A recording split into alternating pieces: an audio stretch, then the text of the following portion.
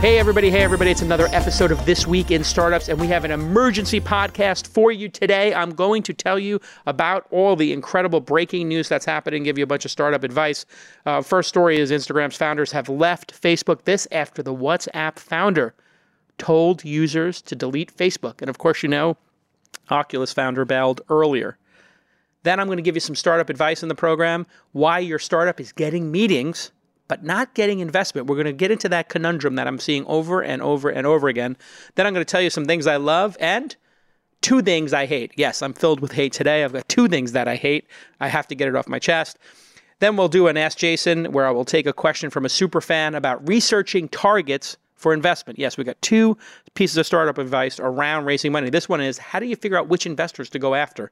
And I've got a very clever hack for you. And then finally, at the end of the podcast, I'm going to tell you about a startup I wish existed. And if you make that startup, I'll probably invest $100,000 in your MVP and invite you to come to the launch incubator. But first, I want to tell you about LinkedIn Talent Solutions. If you've tried to hire someone right now, you know it is bonkers out there. We are in record low unemployment, and competition for top talent has never been more fierce. I am struggling with this myself, and the solution that we found that's working incredible for us is LinkedIn Talent Solutions. Yes, you know about job boards, and you know how frustrating they are. But think about it. Do you check job boards? Have you ever checked job boards? Nope. There's a place where people go every day to grow professionally and explore jobs. It's the place where they keep their online resume with all their skills on it, right? You know the place I'm talking about. It's LinkedIn. And 70% of the U.S. workforce is there, including the top members of the workforce. Because if you're a driven individual, you keep that page up to date. You go there to look for opportunities. You go there to congratulate your friends and your network on LinkedIn about their new jobs and their new experiences. It's also the best way to find talent. Just asked 100,000 businesses who posted to LinkedIn Jobs over the past year. It's not 10,000. It's now up to 100,000. 22 million professionals view and apply to jobs on LinkedIn every week. That's right. 22 million professionals view and apply to jobs on LinkedIn every week. And LinkedIn considers people's skills, experiences, location, and more to match and promote your job to potential candidates. Think about the data that LinkedIn has on this talent pool. It is unrivaled in the industry. And businesses rate LinkedIn jobs 40% higher than job boards. That's a very significant number. Everybody knows significant starts at 15%. Here we're saying LinkedIn jobs 40% higher than job boards at delivering quality candidates. A business is only as strong as its people. That is so true. And every hire matters. So here's your call to action. Go to linkedin.com/twist. LinkedIn.com. You know that website because you go to it all the time. LinkedIn.com/twist. What does the twist stand for? This Week in Startups. TWIST. And you will get a $50 credit towards your first job post. That is LinkedIn.com/twist for $50. Smackaroos. All right, let's get to the big news today. Kevin Systrom has left the building. Kevin and Mike Krieger have left Instagram over product differences. And from a Recode story, which just shows how petty Mark Zuckerberg is in terms of meddling, I'll read you a quote. That included a throttling back of Instagram's promotion inside of the Facebook app, apparently ordered by Zuckerberg, that dropped weekly referrals significantly by hundreds of thousands of users. So now think about that. Zuckerberg buys Instagram, and then he stops sending Facebook users to Instagram. What is that about? It seems so petty. Systrom was also frustrated, the co-founder of Instagram, with a recent Facebook change to how posts are shared between the two apps. As you know, we have Instagram relentlessly and Facebook relentlessly promoting each other. Anybody who uses the app sees that all the time. Systrom was so frustrated with this recent Facebook change to how posts are shared between the two apps. Previously, photos shared to Facebook via Instagram included a label identifying the photo as an Instagram photo, presumably to encourage people to visit or download Instagram. That label was recently removed, which made it appear as though people were posting those photos directly to Facebook and not to Facebook via Instagram. Think about how petty this is, and then think about this. When you are considering selling your company to Mark Zuckerberg, that's going to be my big message for you today as founders, is never sell to Zuckerberg. I also think part of this probably has to do with the fact that Instagram was pressured, from what I understand, that's the rumor, to relentlessly copy Snapchat, because Snapchat refused to sell to Zuckerberg. Zuckerberg offered them $2 or $3 billion. They became worth $10 to $20 billion. So it was the right move, even though it doesn't look like it, for Snapchat not to sell to Zuckerberg. But I have a feeling that also added some tension. Mr. Systrom, Kevin Systrom, said, "We're planning on taking some time off to explore our curiosity and creativity again. Building new things requires that we step back, understand what inspires us, and match that with what the world needs. That's what we plan to do." That's kind of, your standard boilerplate about why you're leaving, and they are going to be able to raise any amount of money from any investors, but they don't need to because they made so much money. But this comes after Brian Acton did the following tweet, which you can see here. "It's time, delete Facebook." Brian Acton made $3 billion plus by selling WhatsApp to Facebook. So now we have Kevin Systrom and his co-founder who are really annoyed at Mark Zuckerberg for petty meddling in Instagram. Then you have another founder, Brian Acton, who sold WhatsApp for $19 billion, made $3 or $4 billion personally, and he walked away from $850 million. That's how frustrated he was with Mark Zuckerberg. He walked away from $850 million. That's like 20% more money than he would have made, or 25%. That is a significant amount of money to walk away from. That's how frustrated he was with Mark Zuckerberg. And he went and had the audacity. Think about this. Somebody gives you $3 or $4 billion, and then you go on Facebook and you troll them with a tweet that says, delete Facebook? That's bonkers. What is Zuckerberg's defect that he gives people billions of dollars and they hate him? And he meddles and he does petty things to break their services. Well, you don't have to ask, because Forbes has an amazing story where he talks to Brian Acton, and Brian Acton just goes totally off the reservation, jumps the fence, and explains exactly what caused him to leave. And it was that Zuckerberg was pressuring him to give all the WhatsApp users' data to the advertisers and let them micro-target and then break the encryption, or at least deprecate the encryption in WhatsApp. So this is what I've been telling people forever. Mark Zuckerberg is not a good actor. He may pay a good price for a startup, but he's not a good actor. He's got a $20 million and 20-year audit with the FTC because of selling people's data. He sold our democracy to the Russians for rubles. And he is not the person who should be in charge of the largest social network in the world. He makes bad decisions for society. And if we look at the arc of history, we're going to look back on this moment in time and say, should we have given this person so much power? Should we have given them so much attention? And should Facebook have been connecting the world's users?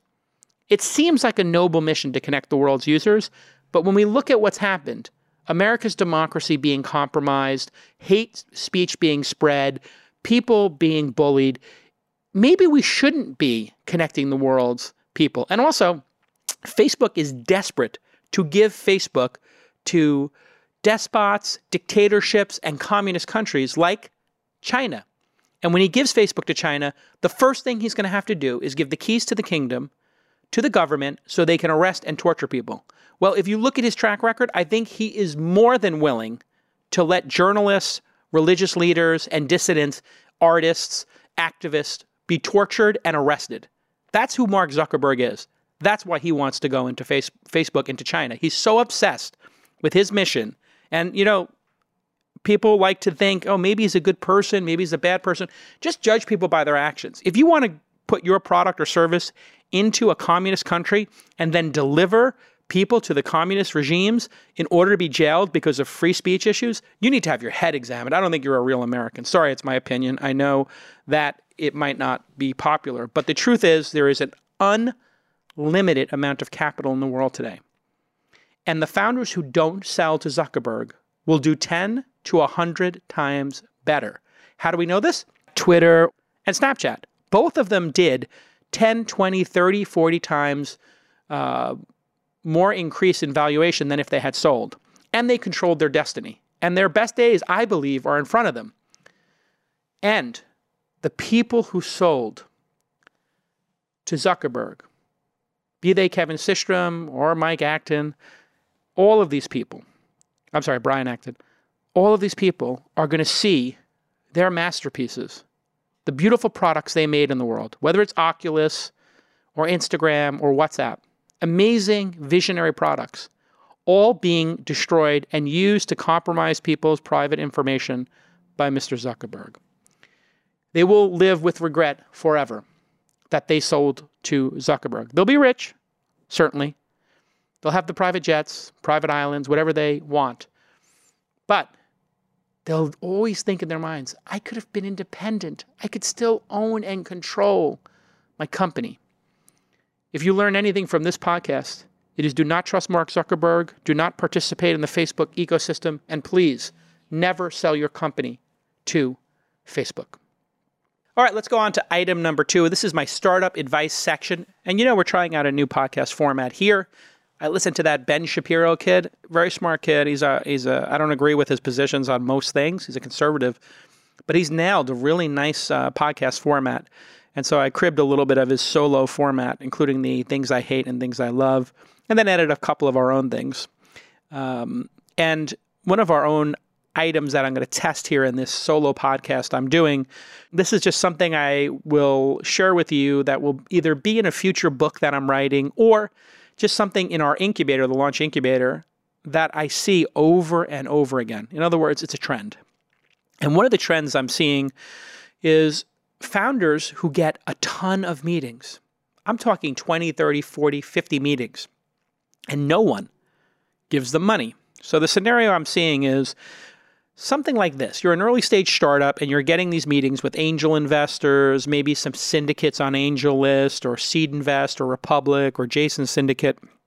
Or maybe you're getting meetings with seed funds like Homebrew or Cowboy Ventures or Freestyle, or maybe even venture capital firms like Kraft and Sequoia Capital. But people are not investing, so you have to ask yourself why. You got the meeting, but you didn't get the check. Well, let's think about the logic here. If you're getting the meeting, that's great. That means, just logically, that your product or the market you're going after, or you, are super interesting to investors. They want to learn more. They want to pick your brain. So think about that for a second. Let's unpack it. Either you, your pedigree, you came from Amazon. When I see somebody's from Amazon, I want to meet that founder because I know Jeff Bezos trains people to be insane executives. If you're from Google, yeah, that's a good sign. If you're from Facebook, maybe it's a negative signal. If you're from Tesla, that's a positive signal. But anyway, if you have a pedigree or you come out of some unique university or background, maybe people will meet with you for that reason. I just met with a celebrity because I thought, well, that's interesting. This is a celebrity and she's got an interesting company. Maybe I'll meet with her, take a picture for my Snapchat. But it's likely your target market or product that is driving them. So that's good. And you should study what it is about why they took the meeting. And you can ask them straight up, hey, can I ask you, Jason, why'd you take the meeting? And I'd say, well, your products seem interesting. Or I like the market. I've got other people who are doing subscription-based businesses like Calm.com and Steezy and Fitbod, and I happen to like subscription-based consumer businesses. But let's follow the logic here. They met with you. They were intrigued by you over email or through an introduction. But after the meeting, something happened that made them prioritize another investment over yours. And that's what's really happening here. And that's something that most founders don't see because they just operate in a bubble. You went to see them. They told you no. That's not actually what happened. What happens is they're meeting with 10 startups a week, probably 2 a day. And they probably make an investment every 3 to 6 months.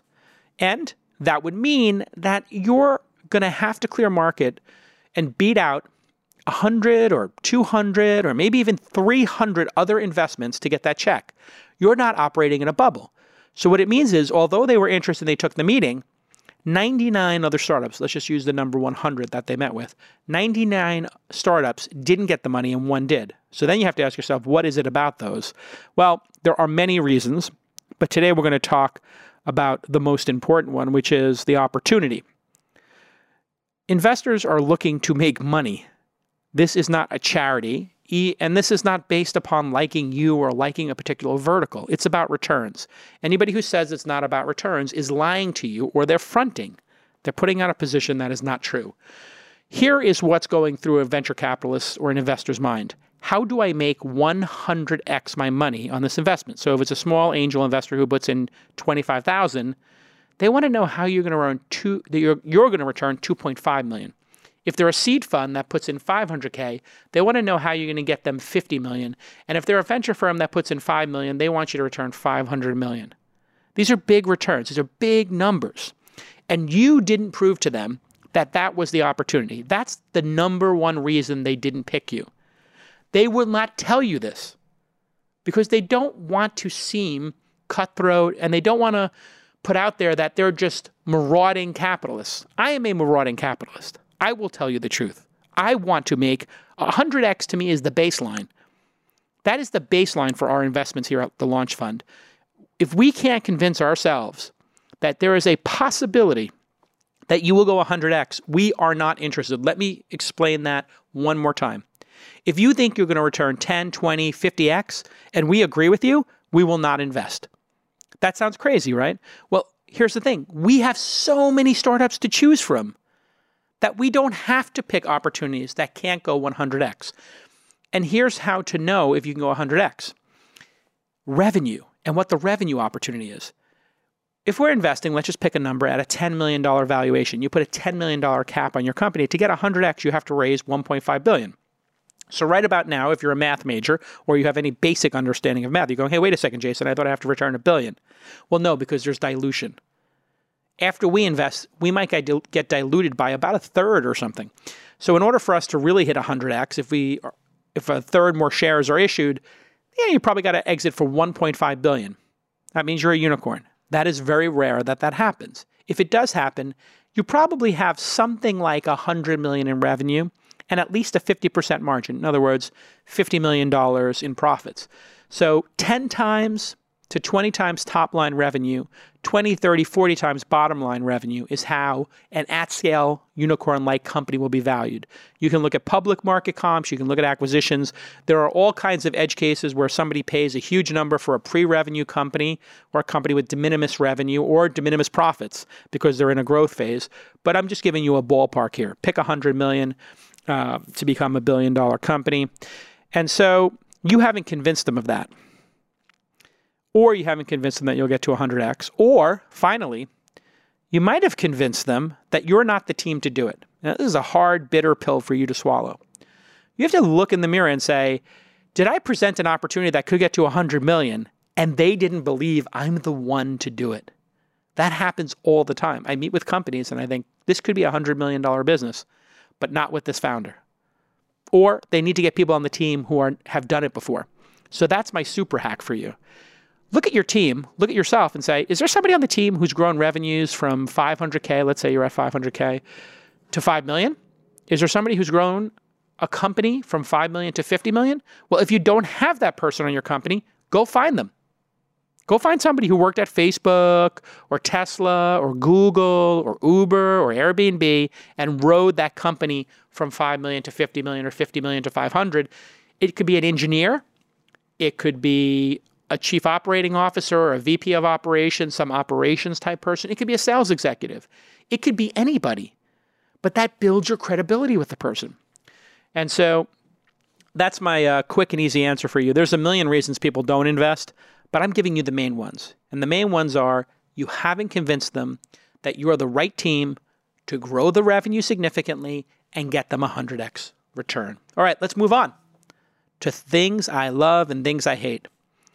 You know, I wanted to do just one thing I hate, but I'm so filled with hate today and bitterness and anger that I'm going to give you two things I hate.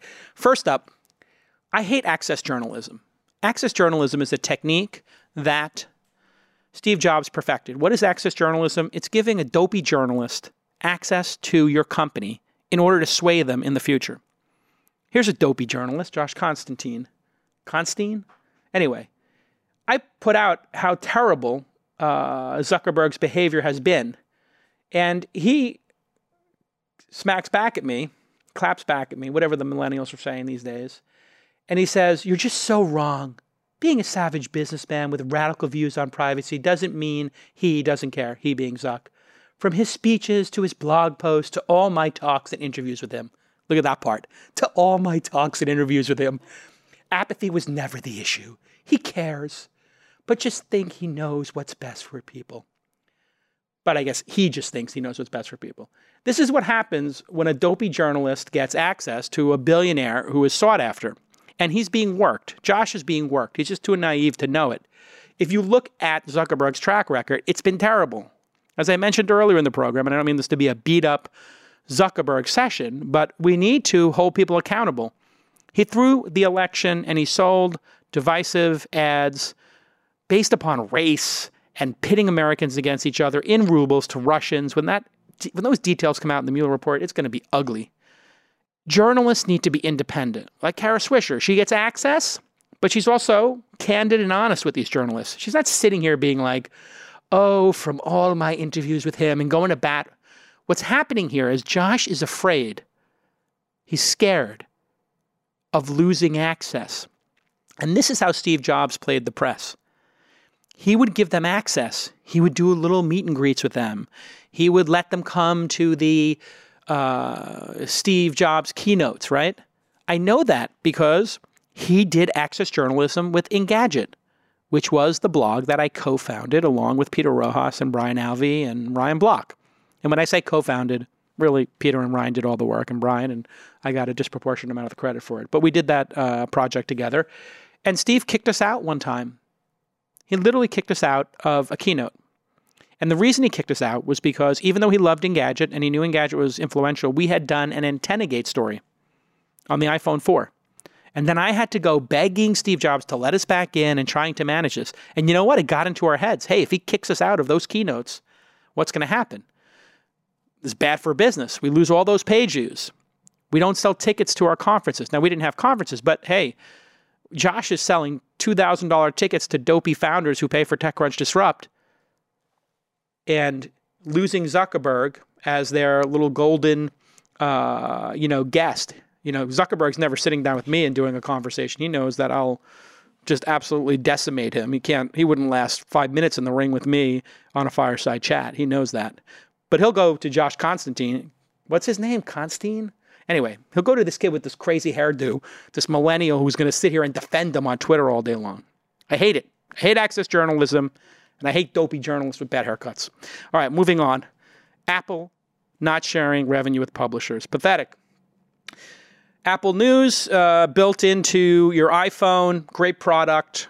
I had an app for Inside back in the day, and all these other news apps lost. Flipboard not doing so well.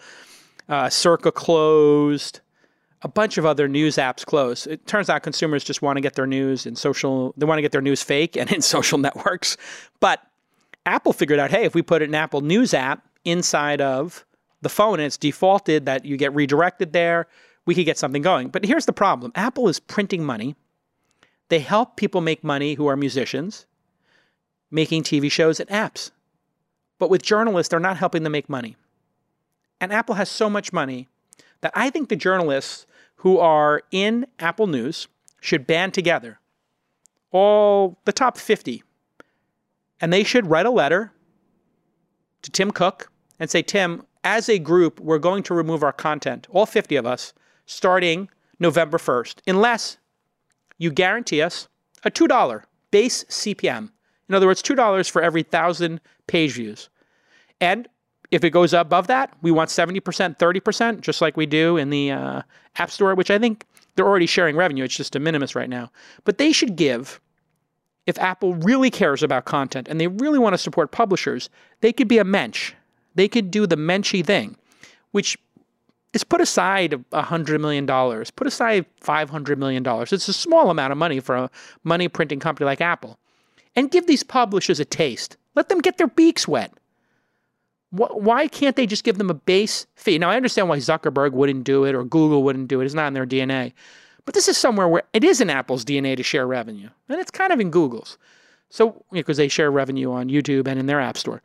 But journalists in Google News don't get paid. And journalists in Google's Index don't get paid. Journalists on Facebook don't get paid. It's got to stop. And you journalists and you publishers need to get together as a group and be a united front. And it will work. If the top 50 publishers went to Apple, they would fold immediately. Immediately. If 10 of them did it, they would fold. And that's what you need to do. But enough of my bitterness about access journalism and not supporting journalism on these platforms. Something I love, Grammarly. This is not an ad. I just love this product. I pay for it. My teams, I force them to use it because it does not just like the grammar checking that you would normally see. It rates you as a journal. It rates you as a writer. I'm always in like the high 90s percentile, but I'm a professional writer. But for people who on my team who are not professional writers, affected versus affected, or leaving out an apostrophe, all these embarrassing little things that you learn when you're a journalist and a writer to get right, they will fix. And at inside.com, where we do like 30 newsletters a day or more, I'm making the writers use it. And then they forgot to use it the other week. A writer forgot to reinstall it on her computer. And we had like 2 boneheaded errors go out in the same newsletter in the same day. Unacceptable. And Grammarly costs nothing. It's an incredible product. It's got 4.5 stars in the Chrome store. It's free, but I suggest you pay for the version, because the professional version, because paying for software allows it to get better. So if you get value from it and you can afford to pay, you should. If you can't afford it and it makes your life, less sustainable, I understand. But if you have the money, pay for software, for the love of God. And this software will make you a better writer, because it also suggests things that an editor at a magazine would tell you, like, you're using this word too often, right? It's a very subtle thing. Or this sentence is a little bit too long or too short. And it doesn't force you to change those things. It just gives you suggestions. And they recently made it work with Google Docs, and it works on Facebook and social networks like Twitter. So you'll get rid of your typos on those things. I just love Grammarly. I really want to have the person from Grammarly on the podcast. But for a fourth thing, or a third thing I hate, Grammarly doesn't have an API. This is the big missed opportunity. If they had an API, we would pay them to run all of our content inside through the API first. Okay, item number 4, I asked Jason, how do I pick investors for my startup? I get this question all the time. How do you target investors? Here's your simple tip. What vertical are you in, and who has scar tissue or champagne from the previous versions of that product? So let's say you're making a new YouTube and you want to have a cryptocurrency and a distributed serverless architecture. There's a bunch of people pursuing this. It's a good vision. Well, who invested in YouTube 10 years ago? Those people are going to understand your business and be more likely to invest. And then here's your super tip. Type in YouTube competitors and then look for the competitors to YouTube. When you find the competitors to YouTube who failed and got their asses kicked by YouTube, look for their investors. Those people are going to start on page 15 of your 20-page investor deck. They're going to get it. They're going to be nodding. They're going to be saying, yep, got it, yep, I know about that, yep, we had the same problem. Oh yeah, sure, I know how to solve that problem. Yep, I actually know somebody who can work for your company who already solved that problem. That is the best way to do it. Another tip that works, maybe not as good in terms of targeting investors, is to find people who are slightly ahead of you in their startup's maturation. So it could be something as simple as they have more revenue than you. You have an MVP. They're scaling their business. They're on their Series B or Series A. You're on your friends and family sweat equity round or your seed round. And those people, if you make them advisors, they're going to, or even if you just go have coffee with them, they're going to give you free advice. And they're going to introduce you after giving you free advice and networking with you to their seed investors. So that's another way to target them. But it's work. And it's a full-time job to find investors, and it's not easy. Of course, you can go through all the different databases out there, but it's a numbers game, but it's the quality of the introduction and the quality of the match. So you have to find 50 targets, probably, to have a reasonable chance at 10 or 20 meetings, and you need to research them, because the better the research and the more targeted, the higher the hit rate will be. If you're emailing me about medical devices, it's highly unlikely I'm going to get involved. Okay, but it's not impossible. Actually, we did do Contraline, which is doing a reversible vasectomy, and that was because Cyan Bannister, a Founders Fund, introduced it to us. So there are exceptions to that rule as well. Okay, finally, a startup I wish existed. This is one I've been talking about for a while. I call it the truth about homes. It could be the truth about apartments. It could be the truth of abodes. It could be anything. It's so annoying to me that brokers lie through their teeth constantly. They Photoshop not all of them, but let's just say the whole industry is pushing people towards transactions. It's a very transactional heavy business. And they'll doctor photos, and there's like a bunch of websites that'll point out like they've doctored this photo. And it's arduous to go see apartments if you're a renter, and it's arduous to go see homes if you're a buyer. And what you see online is often not matching reality. So my idea was simply to hire covert, secret customers, fake customers, who would go out and visit apartments and go out and visit homes and write essentially consumer reports or wire cutter-like coverage. In other words, honest coverage of those places.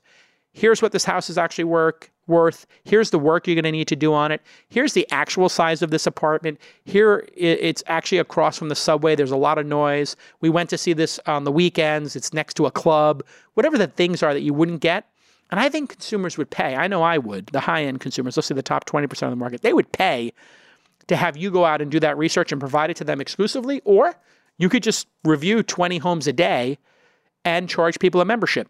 And people would pay $50 a year to have access to that data. And if it was homes, it might be $200 a year, something like that, because it's a big transaction. And to get the truth and to understand what the higher quality homes reduces your chances of making a mistake and it increases your chances of getting a great deal. That's a great way to build a business. So I'm looking for somebody to do the truth about homes. I hope there's somebody out there who's passionate about real estate who actually does this.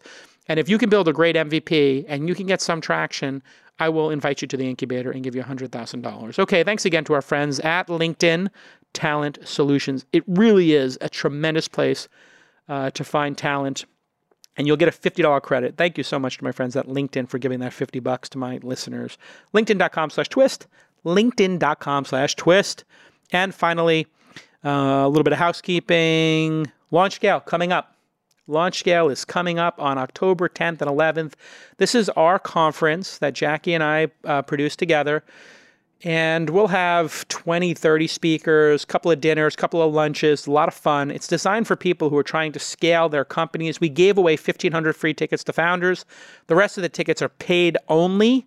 We sell about 10% of our tickets. We give away the first 1,500 to qualified founders. Everybody else should buy a ticket, or if you get in too late, you should buy a ticket. And if you click on the tickets page there, let me see what the tickets cost. I think a VIP ticket is $1,000. We don't make much money on that, to be honest. I think we just break even because that includes 2 dinners, 2 lunches, 2 breakfasts. And then there's a regular ticket, which is $5.95, which gets you the great seating in the front of the room. And you get the first opportunity at pitching, and you get breakfast and lunch. You don't get dinner. And then the virtual pass is $200 to get the live stream. So if you're interested in coming, you got a $200, a $595, and a $995 option left. I hope you join us there. It's well worth it. And we try to keep those ticket prices as low as possible while covering our expenses. All right. If you like this podcast and you like this new format I'm experimenting with, go to youtube.com/thisweekin, youtube.com/thisweekin, and post comments under this, or just email me, jason@calacanis.com, jason@calacanis.com, and let me know what you think of this new solo podcast format. In the subject line, put Han Solo. Get it? Solo? All right. Thank you so much for tuning in. Thank you to LinkedIn again. Thank you to Emmy Award-winning producer Jackie. Thank you to Director Ben and everybody involved in the program. We will see you all next time on This Week in Startups. Bye-bye.